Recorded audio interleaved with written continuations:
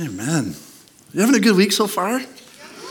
It's the first day of the week, right? We're only a couple hours into it, so hopefully it's so far so good. For those of you joining us online, we're so glad to have you worshiping with us, our online church family, those of you at home.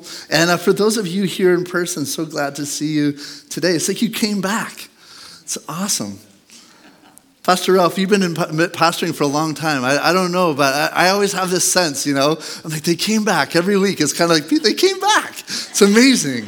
I don't know why that happens, but Merry Christmas to all of you. So many reasons to love Christmas. Now, I know as we celebrate Christmas that sometimes there's a lot of emotion that comes with Christmas. Sometimes Christmas reminds us of those that we miss and, the ones that aren't with us anymore. It brings up just a variety of emotion, right? Like, I know that, but I love how God uses that Christmas story, that we're going to look at God, Emmanuel, God with us. And so I pray however you're feeling today. I pray whatever emotion that this season brings, a lot of memories, sometimes heartache, but there's a lot of joy too. There's a lot of reason to be thankful and to love Christmas today. How many have the family traditions, right? The parties, a lot to be thankful for. How many know Pastor Holly was up yesterday morning doing all the Christmas baking at our house? It was a good day at the Bates house yesterday. It smelled good, and by dinner time there was a lot of treats to go around, a little eggnog and some ginger molasses cookies. That's my jam. You guys aren't too excited about eggnog? Okay, all right. How many of you have been making plans? You're planning ahead. Let me see, show of hands. Who is hosting Christmas here? Who has guests coming to stay at your house for Christmas? Anyone? You have family coming, friends coming? You're the hosts, all right? Where's all the people that you're going to be going somewhere else for Christmas? You're going to be hosted at someone else's house. Okay, right? It's a lot of fun to be hosted, right? It's fun to host too, but hosting comes with a lot of preparation. So maybe you're already planning in advance and you're getting all, rooms ready and spare beds made. It's like a lot of stress that can come with Christmas, right? We talk about how amazing it is, but it can be stressful, right? And sometimes we have unwanted house guests that come to us. Not your family. I'm not talking about them. I'm talking about the unwanted house guests of stress. The unwanted house guests of stress, right? Right? There's so much to do on your to-do list, right? There's the shopping and the wrapping. There's the baking and the cleaning and the entertaining. And some of you are just like, Pastor Jerry, we just prayed for anxiety, and now you're adding to my list, right? According to polls about holiday stress statistics, they actually researched this, the American Psychological Association. They said that adults are 5 times more likely to say that their stress is elevated during the holiday Christmas season. And you can probably imagine, the common denominators about what leads to stress. There's sometimes a feeling of a lack of time, right? You have no time for all the parties you're invited to, right? You're so popular, they got all the parties, the work parties and the family party, right? How about the lack of money, right? Sometimes we're like, oh man, it's expensive to host Christmas. A lot of us are out of our routines, especially as we get a little closer to the day as it approaches, we get out of our routine. It just adds to this sense of stress. This poll says preparing for or attending family gatherings. That can be stressful, right? Who has stress attending a family gathering? You're like always wondering what the conversation is going to be and who's going to say what. And you always have that one family member, you just never know what they're going to say. And it can be stressful. But here's the thing. The number one thing that people reported adds to their stress is gift giving. The number one thing. And gift-giving stress is a real stress, according to the American Psychological Association. 46% of people are stressed about affording gifts, and 40% are stressed about even just finding a gift, right? Gift-giving stress is a real thing. How many know that what do you give the person that has everything, right? Like, how many know that this just consuming your mind, you're researching, you're on Google trying to find, what do I give the person who has everything? I looked that up last night. What do I give the person that has everything? You know what they recommended to me? They said there was you ever seen those rainbow sun catchers that you stick on your window? It's like a little suction cup and the sun shines through it. It kind of makes a little rainbow. Well, they have one of those and it has a motor on it that's solar powered. And so when the sun hits it, the little diamond thing kind of starts to swing and it makes the rainbow cascade all over your. How many know that was something you could get somebody who has everything? Because I'm sure they don't have one of those. That's a real thing that they recommended to me. So, Holly, unless you give me a list, that might be what you're getting. Right? You're trying to think, what's on my mind? What am I going to get this person? And I'm stressed out about that. And then the idea pops up in your head. I know what I'll get them. But how many know that thing is now sold out and you can't find it anywhere? Just adding to your stress, right? There's a lot of stressed out people. Maybe you met some of them at the grocery store this weekend. Maybe you met some of them in the mall parking lot trying to find a spot. Listen, at Harvard Medical School, PhD and associate professor of psychology, Ellen Bratton, this is what she talks about, the physical effect of holiday stress on our brain. Listen to what she says. She says, because the holiday season often requires us to keep track and pay attention to a greater number of responsibilities than usual, the brain's prefrontal cortex goes into overdrive. Over time, a high level of demand can decrease memory, halt production of new brain cells, and cause existing brain cells to die. How many know when you're in that fog, it's a real thing, right? For your sanity, you should tell your spouse, I'm sorry, I can't think about that right now. Don't want to lose more brain cells. I don't have enough to spare.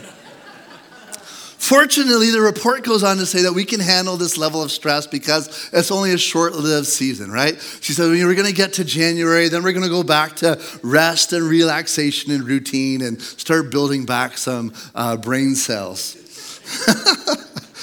Well, Bratton, this is what she says. She says, people who feel stressed during the holidays should evaluate how they spend their time, decide what they want the holidays to mean to them, and keep their expectations for this season realistic.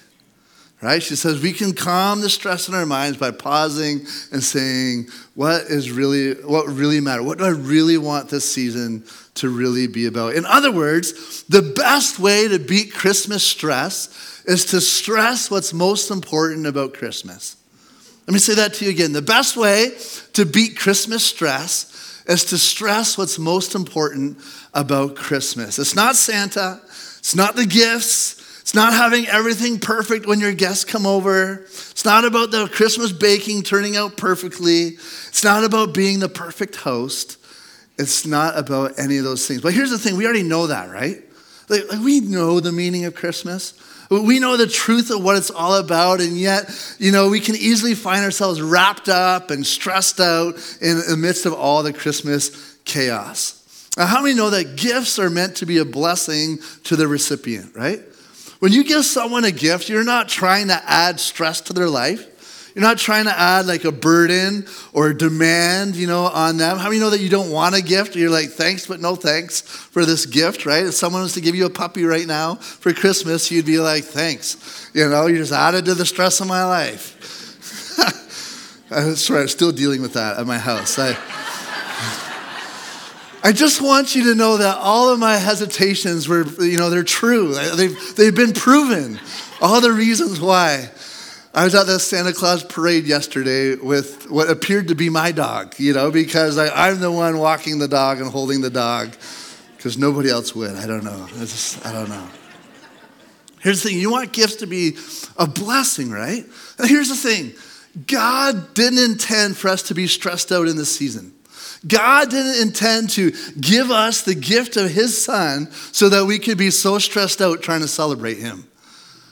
Think about that. God doesn't give you the gift of his son, so we were so stressed out trying to celebrate him. So we need to beat the Christmas stress by stressing what's really important about the Christmas season. Last week we kicked off our sermon series, and this is what we said. We said Christmas, in all its packaging and wonder and mystery, still needs to be unwrapped to discover and experience the gift of God that lays under all the layers of festivity. And that's what we're trying to do in our Christmas series. Instead of getting so wrapped up in social obligations and so wrapped up in cultural expectations, so wrapped up in our own and other people's ideals that we get bound up and stressed out, let's unwrap ourselves from that. Let's unwrap ourselves from that and just focus for a few minutes on what's really most important. Luke 2 says, "And this will be a sign to you. You will find a baby wrapped in swaddling cloths and lying in a manger." Christmas today is wrapped up in all our traditions, all our festivities, all the materialism, all the shopping and family functions. Today it's wrapped up in all of that packaging. In the Bible, it says Christmas was wrapped up in swaddling cloths. Jesus, God's gift, wrapped in these nondescript cloths, but we still need to unwrap them and discover for ourselves this gift of God that he's given to us in Jesus and discover afresh what makes this season truly wonderful. So today, in the coming weeks, you're going to unwrap and explore the different expressions, the different facets of Jesus, God's gift to us, and how they were received in the Christmas story and how we can receive them today. And so last week we saw that Jesus, it was the Son of God. And in the gift of God's Son, you and I receive sonship with all that goes with that. We are brought into the family of God, given the rights and privileges of being the children of God and the sons of God, part of his family. That was such a great message last week. If you didn't see that, you can go on YouTube and see it again. But this morning, I want you to turn with me to Matthew chapter 1 as we look at Jesus, God's gift to us in a fresh light. Matthew chapter 1, verse 18. It says, "This is how Jesus the Messiah was born. His mother Mary was engaged to be married to Joseph, but before the marriage took place, while she was still a virgin, she became pregnant through the power of the Holy Spirit. Joseph, to whom she was engaged, was a righteous man and did not want to disgrace her publicly, so he decided to break the engagement quietly. As he considered this, an angel of the Lord appeared to him in a dream and said, 'Joseph, son of David, do not be afraid to take Mary as your wife, for the child within her was conceived by the Holy Spirit. And she will have a son, and you are to name him Jesus, for he will save his people from their sin.' All of this occurred to fulfill the Lord's message through his prophet. 'Look, the virgin will conceive a child. She will give birth to a son, and they will call him,'" which means God with us. "And when Joseph woke up, he did as the angel of the Lord commanded and took Mary as his wife." One of the most powerful promises and declarations that God makes in Scripture is this: I am with you. I'm with you. Would you say that? Would you say that this morning? Say, he's with me. He's with me today. Different than any other religious claim. Different than any other spiritual way to nirvana or to whatever it is that people are in pursuit of. The Christmas message of the gospel of God, of Jesus Christ, is that we can't get to God on our own. We can't earn God's favor through merit. We can't get to God in our own works. And so instead of our own doing, the Bible says that God came to us. God came to us. He's with us. And he says, because I'm with you, he says, I'm never going to leave you. I'm never going to abandon you. I'm never give up on you. I'm never going to give you up. I'm never going to let you down. I'll let you finish the song. It was in my head all night. I was thinking, am I going to do it or not? Jesus said, I'm never going to leave you. I'm watching over you because I'm with you. I didn't finish the song. I'm just going to be honest because I can't remember the next line. I can hear it, but I was like, whatever it is. Never going to give you up. Never going to let you down. Never going to. There you go. All right. You just got Rick rolled in church. Okay. Here's the good news of Christmas is that you don't have to go through life alone. You don't have to go through life alone because the present, the gift of God to us is his presence. And when we're so stressed out and we're so caught up in trying to celebrate the season and trying to make things perfect, God says, I just want you to know this. I'm with you. I'm with you. Not only is God with us, though, that he leads us. And that's something that we see so abundantly clear in the Christmas story. So abundantly clear throughout the whole theme of Scripture, but especially here that God leads us. Now, you might be thinking right away about the wise men and the star being led by God. We're going to get there in 2 weeks from now. That's the obvious one. But here in this passage, we see God leading Joseph, leading him through what would have been one of the hardest times of his life. Right? Through what would have been the most difficult to understand and the difficult to explain. You've ever had a moment like that? That's difficult to understand and difficult to explain what's going on in your life. And we see this situation where God's leading him, and this is a pattern that's going to continue. See, here's some context for you. The wise men weren't at the manger, just in case you weren't sure, The Bible says that, they would have arrived about 3 years later. And so that, Jesus would have been in a house, a little toddler. So maybe if you have the nativity at home on your mantle, you could just move the wise men out from the nativity. Just put them on the other end of the mantle. They're not there yet, Some people are like, oh my goodness, my whole worldview has changed. I didn't know. They weren't there, but the story surrounds the wise men. We come to Matthew chapter 2, verse 13, and let's read this together. It says, after the wise men were gone, an angel of the Lord appeared to Joseph in a dream. And he said, get up, flee to Egypt with the child and his mother, the angel said, and stay there until I tell you to return, because Herod is going to search for the child to kill him. That night, Joseph left for Egypt with the child and Mary, his mother.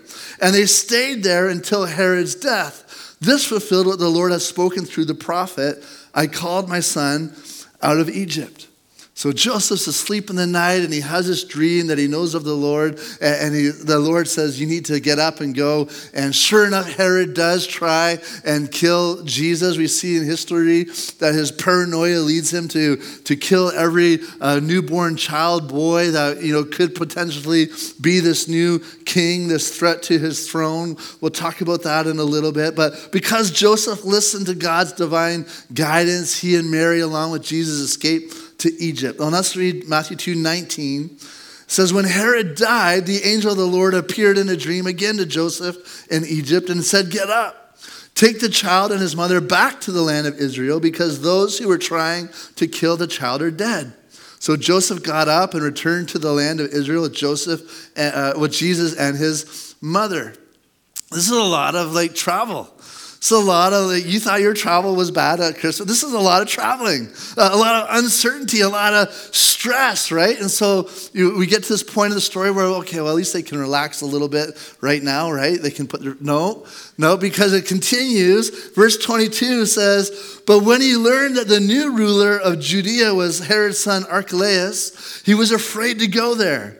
Then, after being warned in a dream, he left for the region of Galilee. And so the family went and lived in a town called Nazareth. And this fulfilled what the prophet had said. He will be called a Nazarene. Clearly we can see this theme weaving throughout the story is that God is with Mary and Joseph. And God is leading them and guiding them. And in hindsight, that's pretty cool, right? When you look back and you can see how God has led you and guided you, it's pretty cool to look back on in hindsight. But how many know when you're in the midst of it, when you're in the middle of it, when you're trying to discern the Lord's leading, it's not so cool, right? When you look back and you can see, oh, look where God's brought us. Isn't that so cool how he led us? But when you're in the middle going God, what's next, right? That's a really disorienting place to be. Who's moved in the last 5 to 6 years? Anyone moved in the last 5 years? Oh, lots of people moving. I know. I've met so many people who are new to town. You've moved to this area. I moved last year. There's a lot of details that go into moving, isn't there? Right? There's a lot of unknowns. There's a lot of plans. There's a lot of timelines. There's a lot of logistics. Am I flying? Am I driving? Am my stuff going to arrive on time?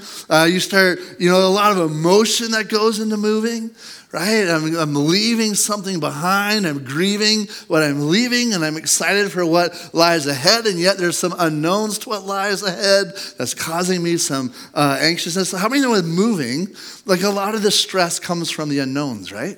It's the unknowns. It's like even deciding, like, should I move or not, right? How do I know if I should move or not? Will my house sell? If I sell my house, will I be able to get a new house? What's going to happen? Can I afford to move? Can I afford not to move? All these anxious thoughts going on. What's the new house, the new city, the new job? What's the new community, the new church? What's it all going to be like? A lot of unknowns when we're in the midst of moving. How much of the stress comes from not knowing? Don't you wish sometimes that God would just give you like all the instructions and all the details in advance? Right? Like, God, if you could just spell it out for me, just kind of dispel some of those unknowns. Like, if I could just know. Any planners in the house, you're just like, I just am at peace when there's a plan, right? When I got my to-do list and I could just be checking things off the list, right? Where's all like the list checkers? You're like, I get satisfaction just checking the list. Some of you guys are so, I don't know, I was going to say sick, but not sick. That's the wrong word. Some of you are so strange. You write things on the list that you've already done just so you could check it off, right? There's satisfaction in doing that, right? Some of us are more fly by the seat of our pants, but don't you wish God would just give you all the instructions? I mean, if God knows everything, why not just be upfront about it? Right? Like if God is planning for his son to be born to Mary and Joseph, why not just from the get-go tell them what's going to happen? That book, What to Expect When You're Expecting? Why not a divine copy of that, right? Like, hey, Mary and Joseph, it's the Son of God. Here's what to expect while you're expecting the Son of God, right? Like instead of a star for the wise man and instead of angels and dreams for Mary and Joseph, why not just a roadmap and a timeline that they could just follow, as they're trying to raise the Son of God? Wouldn't you want to know exactly what's going to happen next? Wouldn't you want to know in your future, like, how long am I going to be at this job that I'm in? What's my next job going to be? Where will I be in 10 years from now? Anyone asked you that question? Where do you see yourself in 5 to 10 years, right? Instead of being, just a little bit grayer and a little skinnier, I see myself a little skinnier in 5 to 10 years. I don't know. I know it doesn't work that way, but that's how I see it. But you're asking, where am I going to be living? What am I going to be doing? What will my kids be doing? Will I even have kids? What will I have accomplished? What opportunities will I have had, right? We have all these unknowns of life before us. And would it just seem easier if God would just give us a roadmap and a timeline of what our lives would be like? Why not give Mary and Joseph the heads up? At least then they could emotionally prepare for all the trouble that they're going to have to encounter.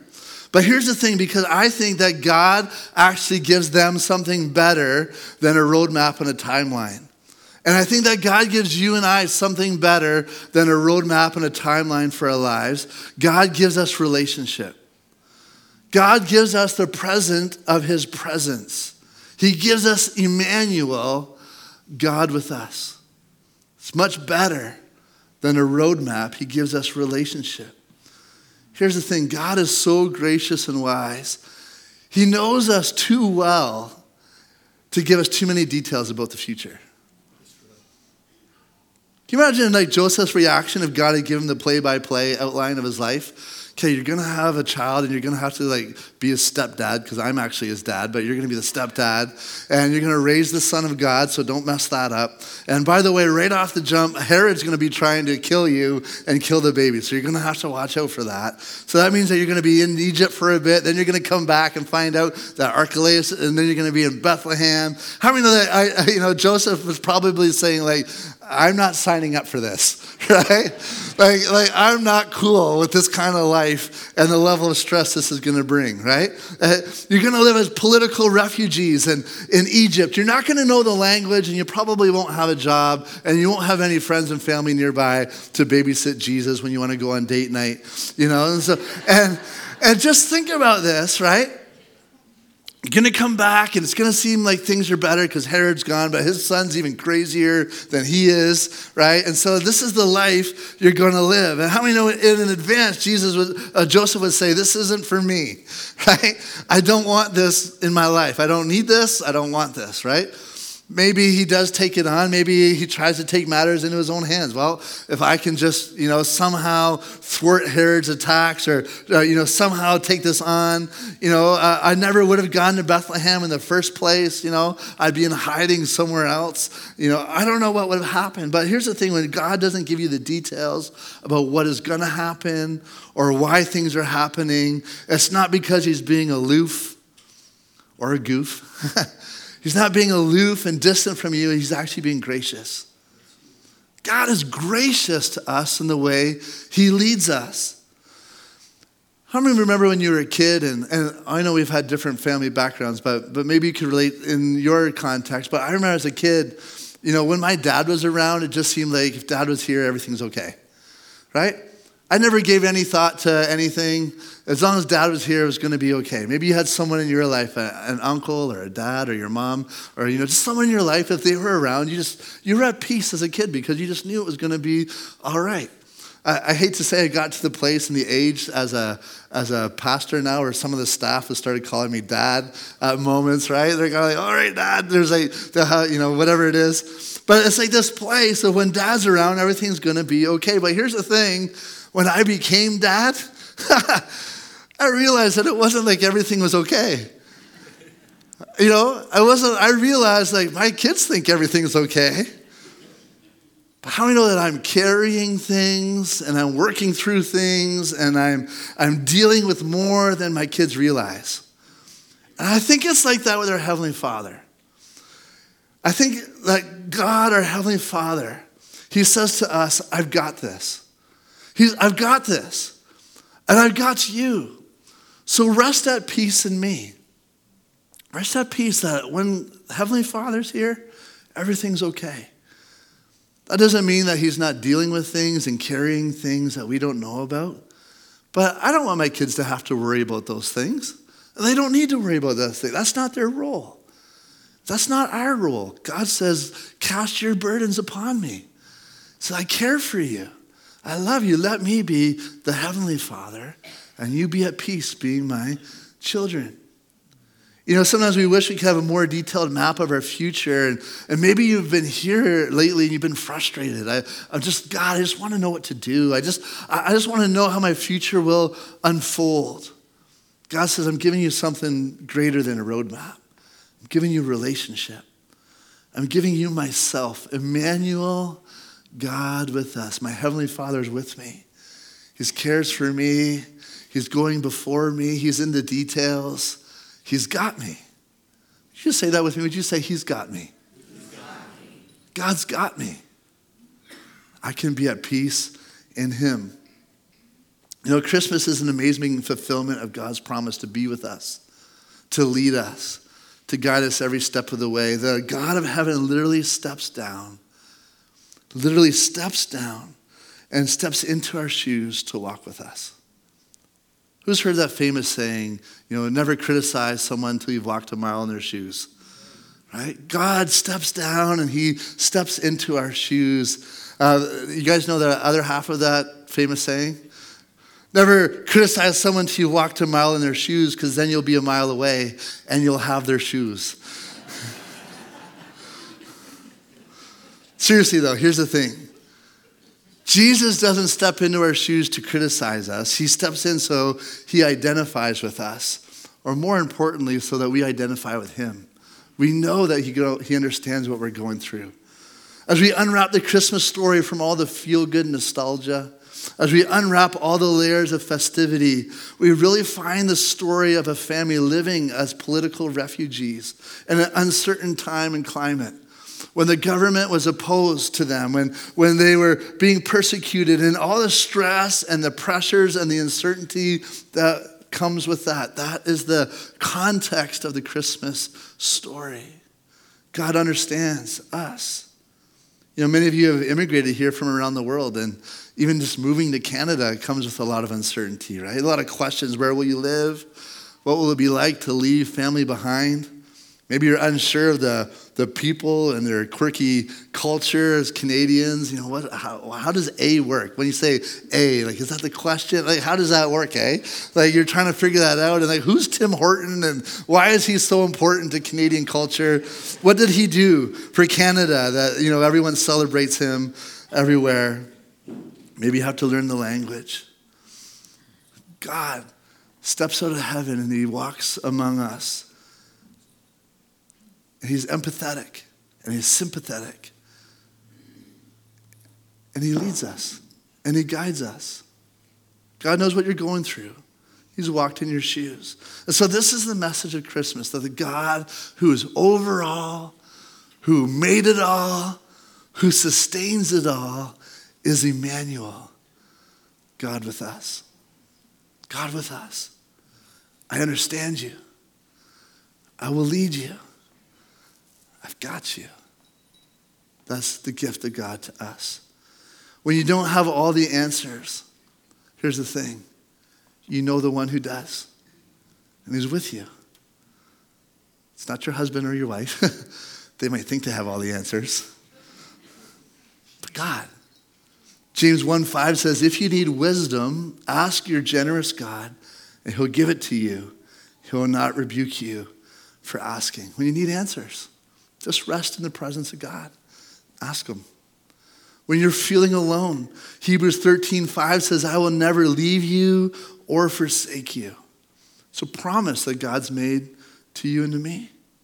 When you don't sense God's presence and it appears and feels as though he's distant from you, Matthew 28:13 says, be sure of this, I am with you always, even to the end of the age. It's God's promise to you. When you feel like you're in the dark, Jesus says in John 8:12, I'm the light of the world. If you follow me, you won't have to walk in darkness because you have the light that leads to life.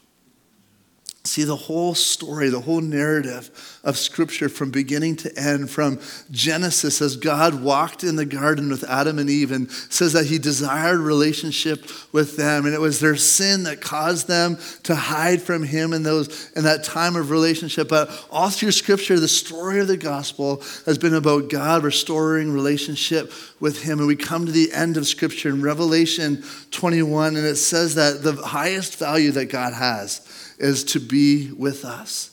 Revelation 21:3 says, look, God's home is now among his people. He will live with them and they will be his people. God himself will be with them and he'll wipe every tear from their eye. There will be no more death or sorrow or crying or pain. All these things are gone forever. You know the best way to beat Christmas stress is to stress what's most important about Christmas. This morning, I want to invite you to stand with me. And I just want us to, as we've unwrapped Christmas and we begin to looking at the facets of God, as we look at the Son of God who invites us in to sonship, into the family of God, as we look at Emmanuel, God with us, and as we trust him with our lives, trust him to lead us and to guide us and to rest in the peace of knowing that he's got us. As we continue on in this series, we're going to see that God's greatest gift is Jesus Christ given to us, so that we could be in relationship with him. I'm going to pray with you, and then we're going to just worship the Lord together for a few moments. But Jesus, I pray all across this room today, God, that the truth of this would be affirmed in our hearts. Holy Spirit, would you take this word and apply it to our hearts and minds? You're with us. You've got us. You're leading us. You're never going to abandon us or forsake us. Even when you're distant, or it seems like you're distant, that's just a feeling because you're as close as the whisper of your name. So God, we call on you today. God, would you fill this place with your tangible presence? Or would you make us aware again and afresh, God, of what's important, this relationship that you desire with us. God, let that be the burning passion of us this Christmas season, God, that we would yearn to be in your presence, that we would be yearning to be in relationship, to hear your voice, to sense your touch, Lord, that we would be setting aside time in greater measure, Lord God, to spend time in your presence outside of Sunday. Lord Jesus, fostering this relationship. Speak to us, we pray. In Jesus' name. In Jesus' name.